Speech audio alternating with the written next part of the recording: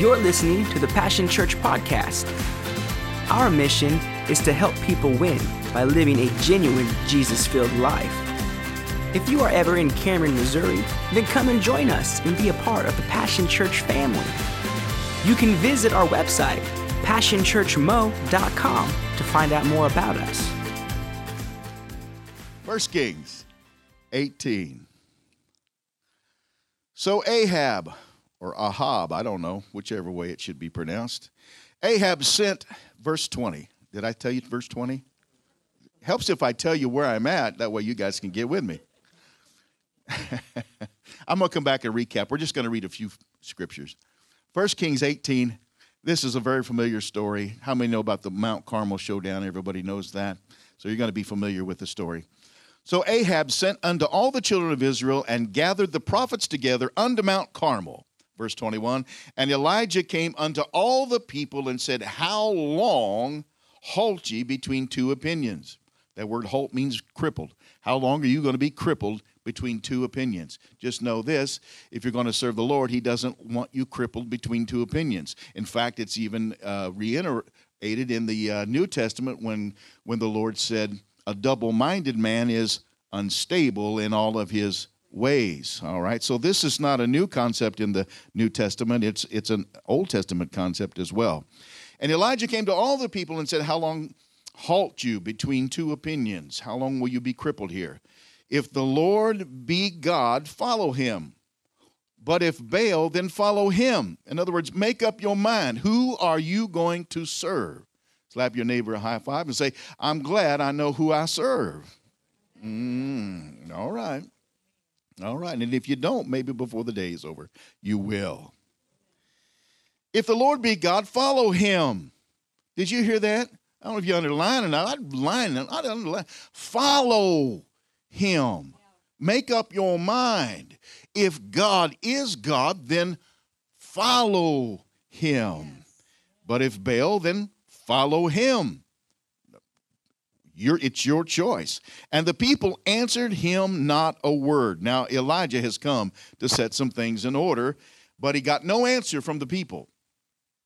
Why? Because they're in a situation of blended worship.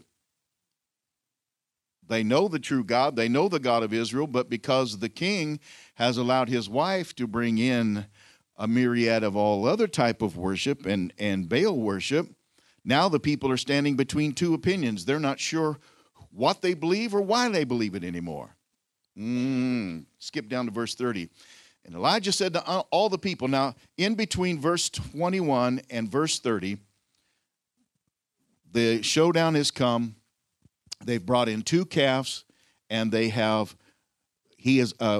has allowed the worshipers of Baal and all the prophets of Baal to show their power of their God to the people first. After several hours and cutting themselves and bleeding and sacrifice and crying and wailing and interceding before their God of wood and stone, they got no answer. So verse 30, and Elijah said unto all the people, come near unto me, and all the people came near unto him.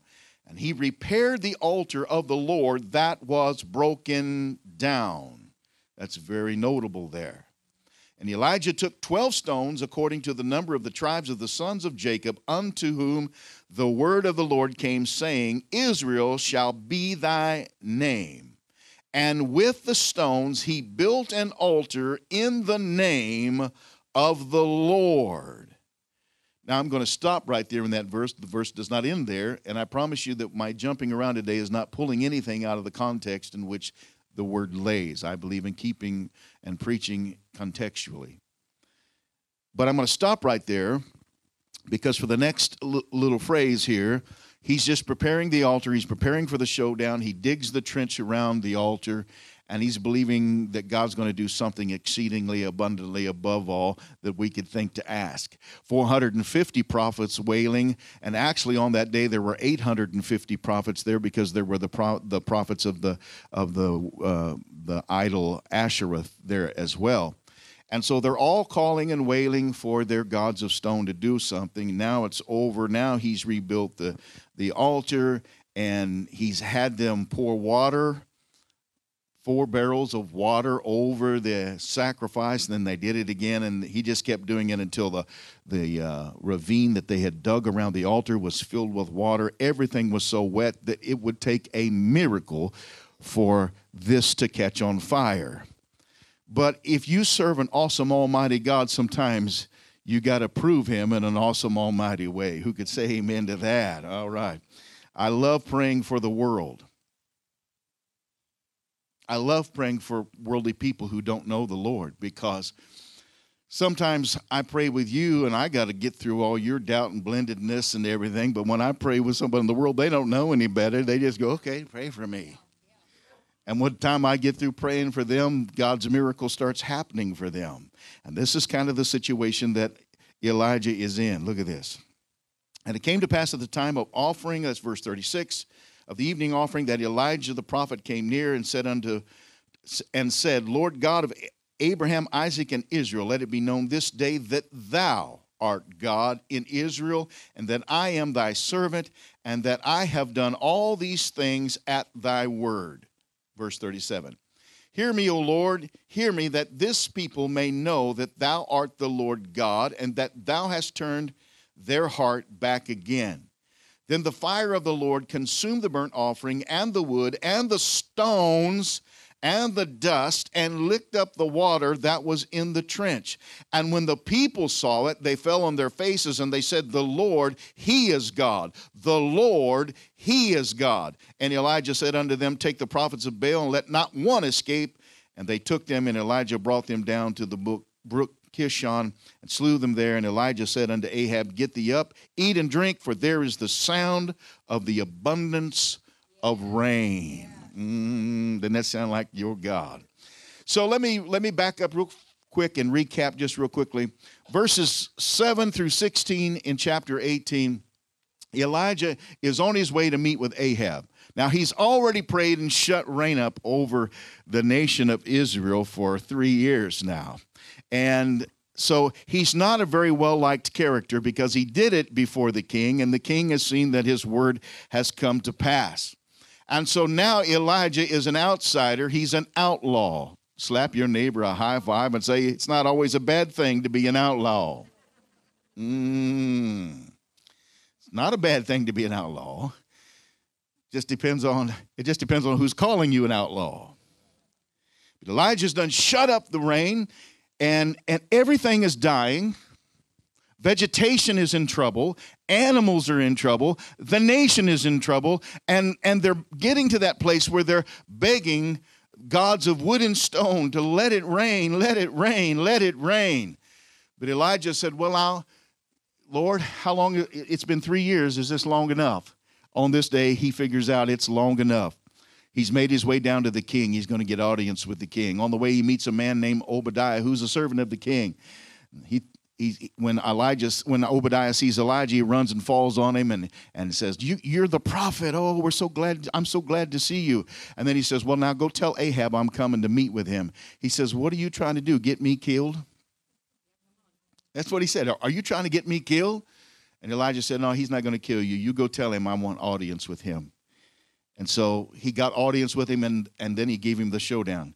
Listen, you gather up all your false god. You gather up all of the pretenders, and you bring them to Mount Carmel, and we're going to end this thing once and for all. If you want rain in this nation, you'll meet my challenge.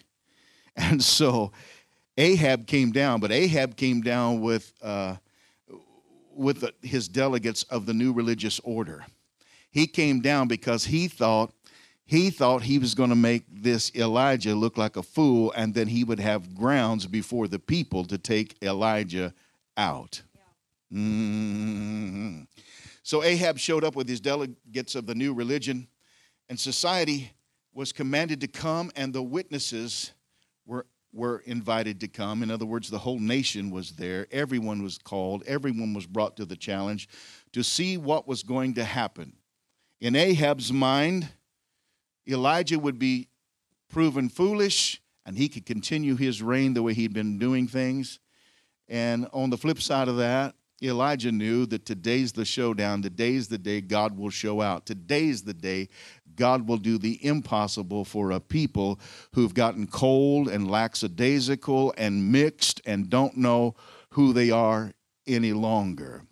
And so the first thing Elijah does when he shows up is he gives the command to come out from among them and be ye separate. Come out from among them. He says, how long are you going to halt between these two opinions? You got to make up your mind who you're going to serve. You can't serve two gods. You can't, it's all through the word. You can't serve God. You can't serve money. You can't put anything ahead of God. You must make God number one in your life if you are going to be a faithful servant who can say amen to that. All right.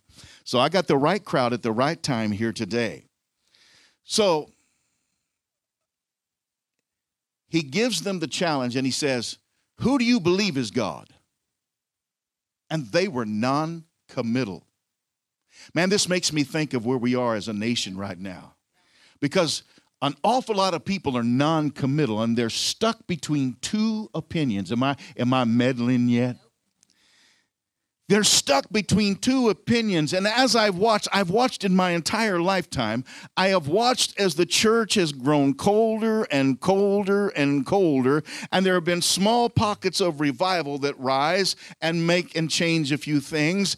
But for the most part, our nation is kind of where this is with Elijah. They're not willing to commit really to either side, and especially not to God.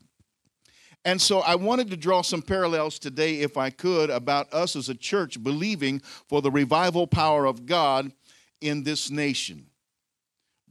Believing for the revival power of God in this city. How many really genuinely want to see an all-out sellout in this city? Not just Passion Church, but every church filled to overflowing, because every church is feeling the power and the presence of the Holy Ghost. Everyone has come out from among them and made themselves separate. Everyone has decided not to halt or get crippled up between two opinions, but to follow God.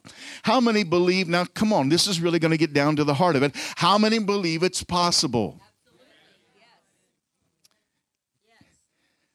That wasn't too bad. That wasn't too bad. Now, I caught some of you off guard one more time. How many believe that's possible? Because nothing is impossible with God. Who could say amen to that? So, he says, who do you believe is God? Is it Jehovah or is it Baal? And to me, the most staggering thing of all is the people of God who knew God remained silent. A silent church, oh, you ain't ready for this today. A silent church is a backslidden church. A silent church, a non-committal church, a church that likes the dabble, a little dabble, do ya? That went way over the young people's head. A church that will remain silent when given the opportunity to step forward for their God is a backslidden church. In this case, it really encompassed nearly the entire nation, except for some prophets who had been pulled alongside and were being saved so that Elijah wouldn't be the only prophet who had a message to trumpet. Look at this. This non-committal people, fearing the government, fearing persecution, were too timid to speak, too timid to take a stand, and too filled with unbelief that God is still powerful, that God still works miracles. They haven't seen a miracle in so long that they're not even sure God really is real anymore. Maybe those are just stories that our ancestors made up.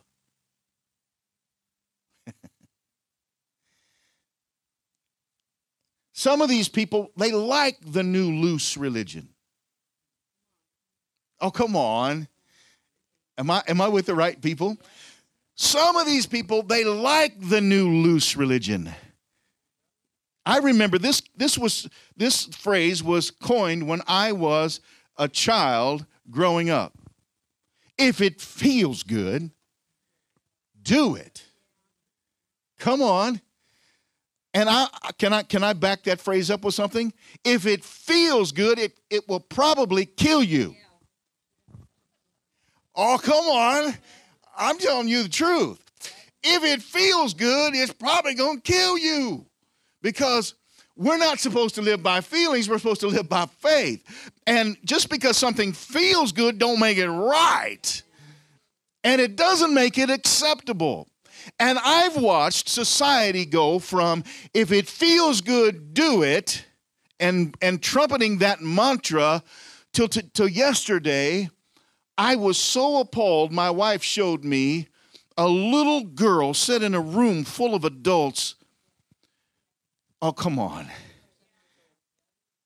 And a transgender, transvestite dancer, drag queen, crawling on the floor, being sexually seductive, was flaunting in front of this child and getting the child, this innocent child, and you could just see the innocence on that little face of that little girl. And when I saw that, my blood boiled. And every adult in that room, in my opinion, is guilty of child abuse, abusing that baby by letting a demon crawl around in humanity and cause that child to kiss that nasty, vile spirit. I want you to know that that kind of thing won't last long in Cameron, Missouri, because we're here to serve notice. It is time to come out from among them and be ye separate. There were probably those in the room that probably call themselves Christian, probably are church-attending people, but they like the new loose religion because it allows you to do whatever you want to do and add God's name to it. But it doesn't work that way. A true follower of Christ, a true follower of God follows Him with their heart engaged, with the understanding that I lost my will when I said yes to Him, and I will live for Him and try to proclaim His will and live out His will for His purposes and for His glory for the remainder of my life. It is time to come out from among them. Some like the new loose religion because it feels good. Some like or prefer to blend it. That's why you couldn't get anyone in that crowd when Elijah stood before them to step out. You couldn't get anyone to step out and to commit themselves. Why? Because they kind of liked the loose way that it fits. It was convenient at times to worship at the temple of Baal. It was convenient whenever there were, I won't go into it, but when there were certain human satisfactions that were tied to that called religion. And it's more restrictive if you're going to follow God because God knows that what feels good might kill you. So, Elijah does what he has to do. He calls them out. They've made their show. They've made their spectacle. They've danced before their devils. They've allowed their devils to dance. They've given sacrifice. They've cut themselves. They've bled out in some kind of an order of worship to try to get the demons to light a fire on the altar. Elijah doesn't use their altars. He comes back and he finds the altars that have been ignored and are now broken down and toppled over because it's been so long since anyone made a real genuine sacrifice to the Lord. And so he takes that rundown and defiled group of rocks. They've been defiled from apathy. They've been defiled from neglect. And he begins to reestablish and rebuild what has been torn apart and torn asunder. He does it before the people so the people can see that there are some things that are sacred with God. There are some things and some memorials that must be remembered. There are some things that we need to get back to. There is a line of demarcation between us. I won't sacrifice on that altar of demons, but I'll build the one that God will receive an offering from. Baal didn't answer, surprise, surprise, surprise, in that big showdown. But now Satan's got egg on his face. He's got egg on his face. Don't you love that? He's got egg on his face. And in verses 30 and 32, Elijah is now rebuilding the altar. What does that represent? What does that represent? He's rebuilding intimacy. He says, if you're going to be intimate with God, you have to do it God's way. If you're going to approach God, you got to do it His way. And so he's restoring intimacy before the people. Because when this is over and God is answered, you will no longer sacrifice over there at the prophets of Baal and over at the temple of Baal, because it is coming down. But you will be worshiping with your God here. Is everyone with me so far? I know the room is getting warm. Look at this. Elijah rebuilt the altar, reestablishing prayer. He brought back reverence for the meeting place with God, reestablishing God's name, reestablishing God's sovereignty, reestablishing God's power and His existence and His willingness to answer. What's important and what's important of God's word, He wants us to understand that as we build this intimacy again, the one thing that God hates more than anything else is to worship someone before Him. What God hates more than anything else, the very first commandment, thou shalt have no other gods before me. And by rebuilding the temple, by rebuilding the altar, He's letting us know that there's a place in intimacy with God, that God will accept sacrifice, but He won't accept it over there. He won't accept it someplace else. He'll only get it here in the intimate place where you and He connect. It is His will right here that there be no other God and no loose living in between. God wants you, and He wants you alone. God wants not part of you. God wants all of you. He doesn't want you living in some loose expression of Christianity. He wants you lock, stock, and barrel sold out to Him. If you believe that, give the Lord a hand clap of praise. Amen. Passion Church, we must rebuild the altar. Jesus said, my house shall be called a house of prayer. He made the challenge of the altar to be an impossible feat and an absurd request. He built the altar, laid the sacrifice on it, doused it with water, doused it with water, doused it with water. There's no way a fire should have ever happened on there. But in verse 36, he prays, God, let your name be known. Take back your power before these people, for they have forgotten the powerful God of the past. They've lost the stories of the past. They have forgotten the miracles. They have forgotten the Red Sea parting. They've forgotten the 10 plagues that fell on Egypt. They have forgotten about Jericho. They have forgotten what you have done, and they need an encounter with their God. We're not going to bring revival to Cameron unless Cameron has an encounter with their God. They've got to not come in here and just have a lackadaisical church that they can get on any other acre in any other square building in town. When they walk through the doors, they've got to know that there is an encounter waiting for them when they come through the door. That all of a sudden this God you heard about is the God you know, and the God you know will show up and work the miracles you need in the right timing that you need those miracles, so that you can know beyond the shadow of a doubt that you don't have to live some loose expression of Christianity. You can live sold out to Him.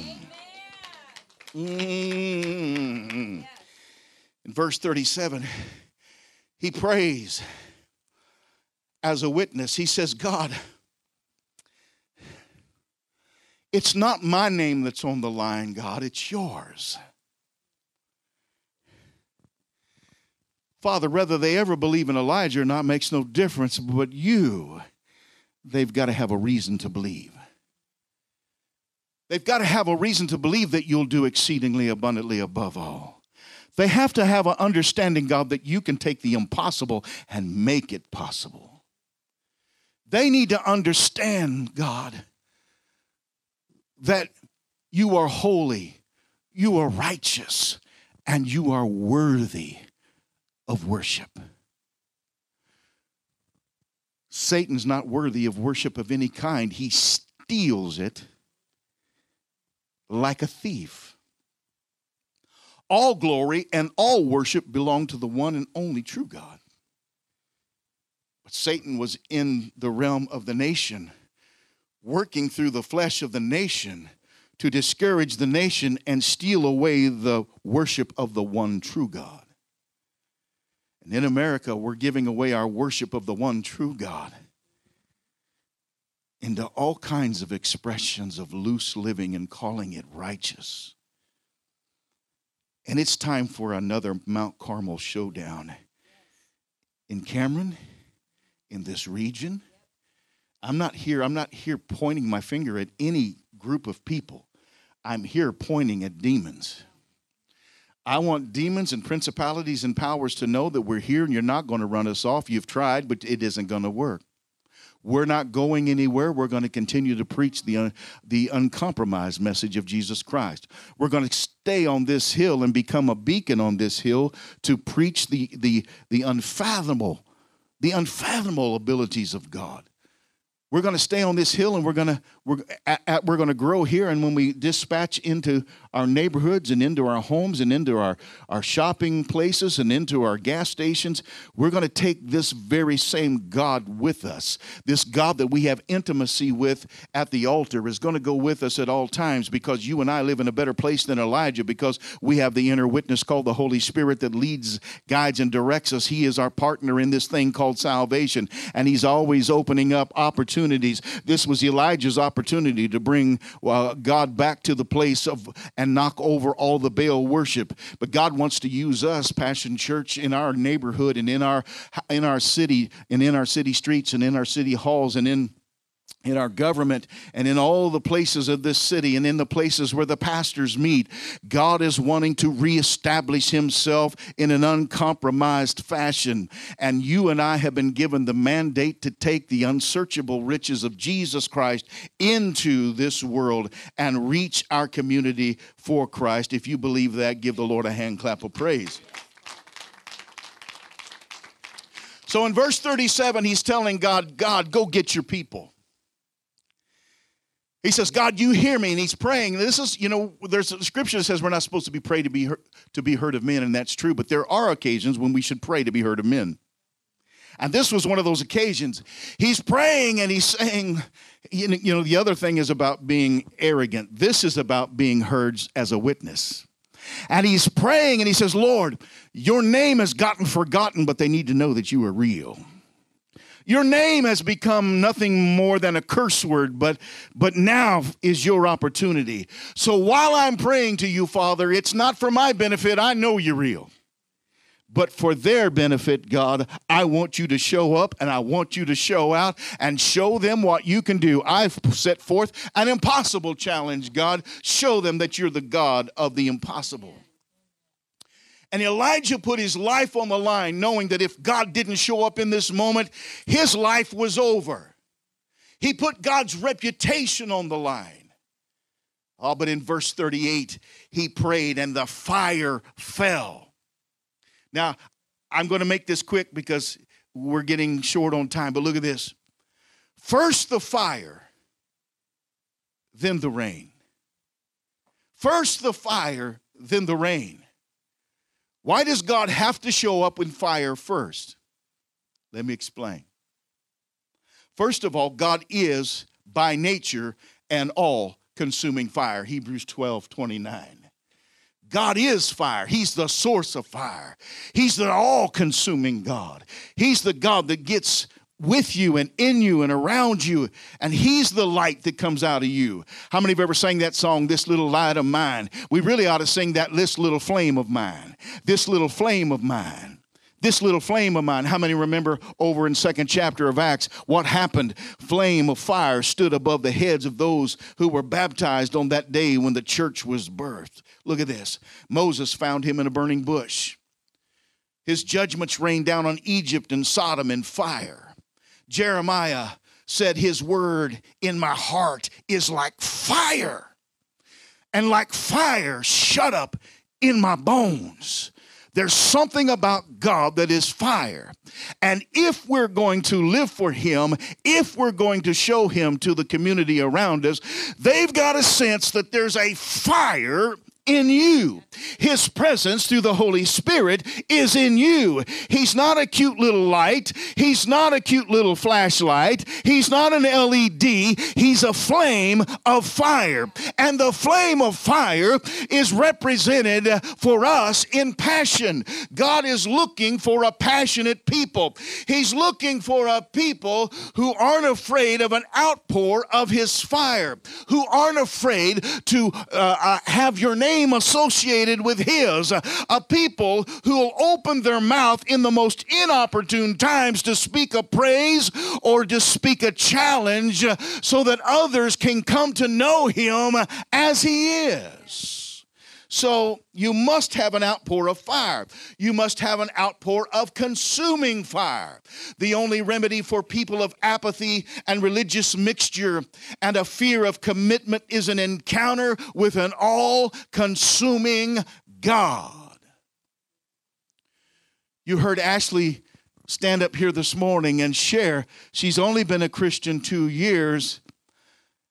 If she hadn't found the Lord, the attacks that came against her, what do you think it would have done to her if she hadn't had an inner witness and an inner consuming fire to keep her forging forward even though it looked impossible?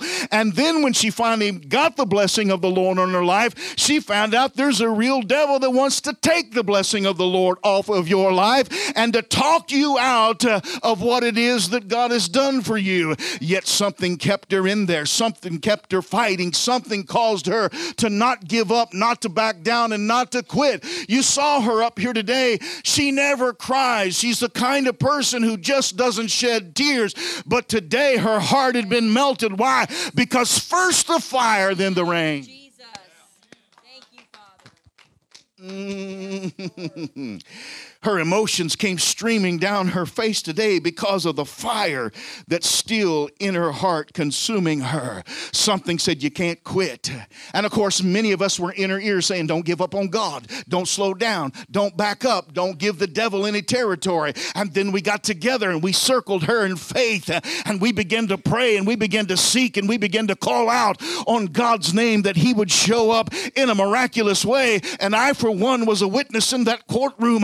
I sat there and I watched in amazement as confusion began to settle in on the spirits that were trying to destroy that young lady and her husband and her family. I watched it with my own eyes. God showed up in that room the same as he showed up at Mount Carmel. A fire fell and everything changed.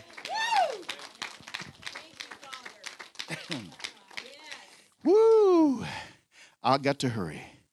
We need an outpour of fire. We need an encounter, and we need a fire consuming our heart and driving our bones. Something that keeps me going. When it all falls apart, when it breaks your heart, when it's not the way you saw it going in your mind. You've got to have enough fire and trust in God on the inside of you that no matter how dismal this might look, no matter how difficult this season might seem, on the other side of this, there is victory. On the other side of this, the fire of God will sustain me till I get to the other side. I may need some rain. I may be parched. I may be dry. I may be needing God, but I also got a fire that drives my bones. I got something that keeps me in the fight. I've got an intimacy with him that will keep me and sustain me in the moment of my greatest need. And when I get to the other side, I'm going to stand in the rain of victory. I'm going to stand in the soaking of God and drink him in and know that God is good. We cannot have a refreshing rain until we have a fire. But once you've been consumed, then comes the intercession of outpour. A city, a region, a state, or a nation will never enjoy the refreshing of God's outpour without a calling down of fire and the reestablishment of his altar. The place of meeting through intercession must continue in God in intimacy. Cameron needs an outpour. Northwest Missouri needs an outpour. America needs an outpour. But we have got to reestablish the altar of fire. Elijah's rain was a downpour and an open heaven with the potential of a landslide. But it couldn't come until he got the fire of God for the people of God to witness again. The moment the fire happened, Elijah arose with a prophetic warning. He didn't go to the people. He went to the king, the source, the covering of the nation. And unashamedly and unafraid, because now he has proven and taken out the prophets of the demons. He stood in his face and said, if I were you, I'd make it back to your comfortable little palace, because you're about to get caught in a mighty downpour. You thought you had God's name choked out, but I'm here to let you know he's about to pour out like you ain't never seen. That fire was just to show you that you need to get back to him and you need to get this nation right again. But you better get ready. You better get ready, because I'm going to go up on that mountain, and when I do, I'm going to get down in intercession. And the same God who answers by fire and who heard me here is going to hear me on the mountaintop. And I may have gotten the encounter of fire for you, but now I'm coming for the nation. And when I'm through, there's going to be an outpour. It's going to come in a mighty torrent of rain. It's going to come down till it could cause a landslide. The hilltops will melt into the valleys with the rain that God's about to pour. So he said, Ahab, you better get yourself in your chariot and you better make it to the city. You better get there in the safe place, because it ain't going to be safe for you out here. And we don't want to have to read in the paper tomorrow that there's a drowned king laying out in the middle of the valley, because I want you to know the downpour of God is fixing to happen. Passion Church, we're here to let our region know that God is fixing to visit by fire and outpour. We're here to stand on this hill and call down fire. We're here to let them hear us pray in faith believing.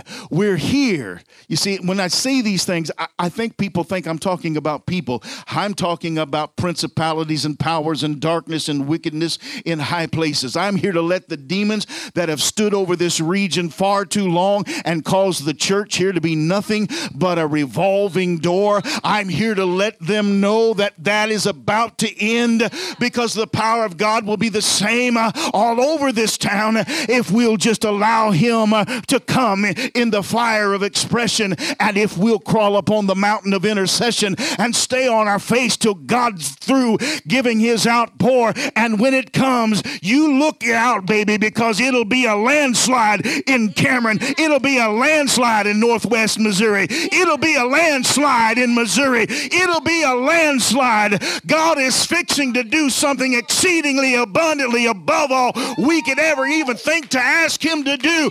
And he has no problem standing up to the challenge. He has no problem showing himself. All he's waiting for is a people to believe him. If you could say amen to that, give the Lord a hand clap of praise. Amen. Amen. Father, I thank you for these today. Father, sometimes my word is more enthusiasm than it is content. But God, I thank you and praise you, Lord, that as simple as this message is, Lord, that the truth in it is profound. That if we'll repair the altar,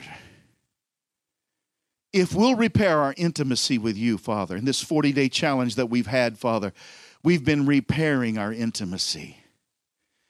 And we end this on Tuesday, Father, but we're just getting started. And I'm believing, Father, that there's going to come an outpouring of your fire, that you're going to consume every altar that's laid their sacrifice before you.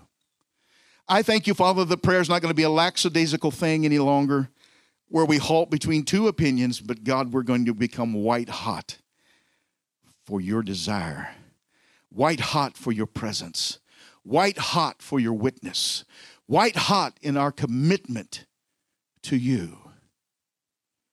Because, Father, we've got to get up on the mountain and we've got to start praying an intercession over our region, God.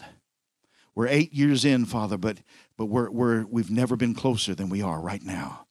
Father, we're at that moment right now, Father, when there's a scheduled breakthrough. You're about ready, Father, to pour out on these people. You desire, Father, to take this city. You desire to take this region. You desire to flow from here, Father, to Kansas City, and from here to Des Moines, from here to St. Joe, and from here to Chillicothe. God, you desire to take this region. You desire, Father, to sweep in and to mix it all up and mess everything up, Father, that gets in your way. You're ready, Father, with a torrential outpour, Father, to cause things to be uprooted and changed and moved and rearranged and placed in different places, God, so that you can have your will and your way in us. And so, Father, we thank you and we accept your challenge, Father, to be the men and women of God in this day and age. We give you the honor and the glory. If you're here today and you've never asked the Lord Jesus Christ into your heart, if that would happen to be you, would you, by lifted hand, would you just, while there's no one else looking, just lift your hand and say, pray with me, Pastor. I want to know him as Lord and Savior. There be one. If you'll entertain me for just a moment. If you're watching by streaming today, God bless you. Hey, Lois, glad you're watching today. I want you to know that where you are right now, you can know him as your Lord and Savior. You can have this fire fall in your heart, this passion, this hunger, this new thirsting for righteousness and purity and cleanness. You're not too far gone and not too far lost for the Father. He loves you. He wants you. He wants to wrap his arms around you, and he wants to restore what the devil and the cankerworm have stolen from your life. He wants to heal your diseases, and he wants to bring you underneath his wing in the shadow of his goodness. He wants you to share the opulence of heaven with him. And he's as close as the whisper of his name. So those of you who are streaming with me right now, those of you watching by Roku TV, listen. Pray with me. Church, help me.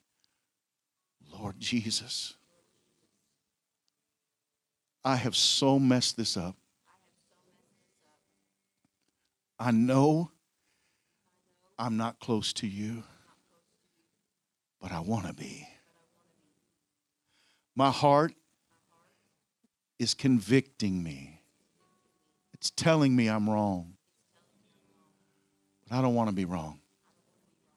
I want you to come into my heart, remove my sins, be the Lord of my life for the remainder of my years on earth. I want to serve you. And when this life is through, I will continue to serve you throughout all eternity. Be my Lord. Be my Savior. Come, Holy Spirit. Live in my heart. Lead me. Guide me. Teach me. And I will learn of your word. I will be in the fellowship of the church and live for you all the days of my life.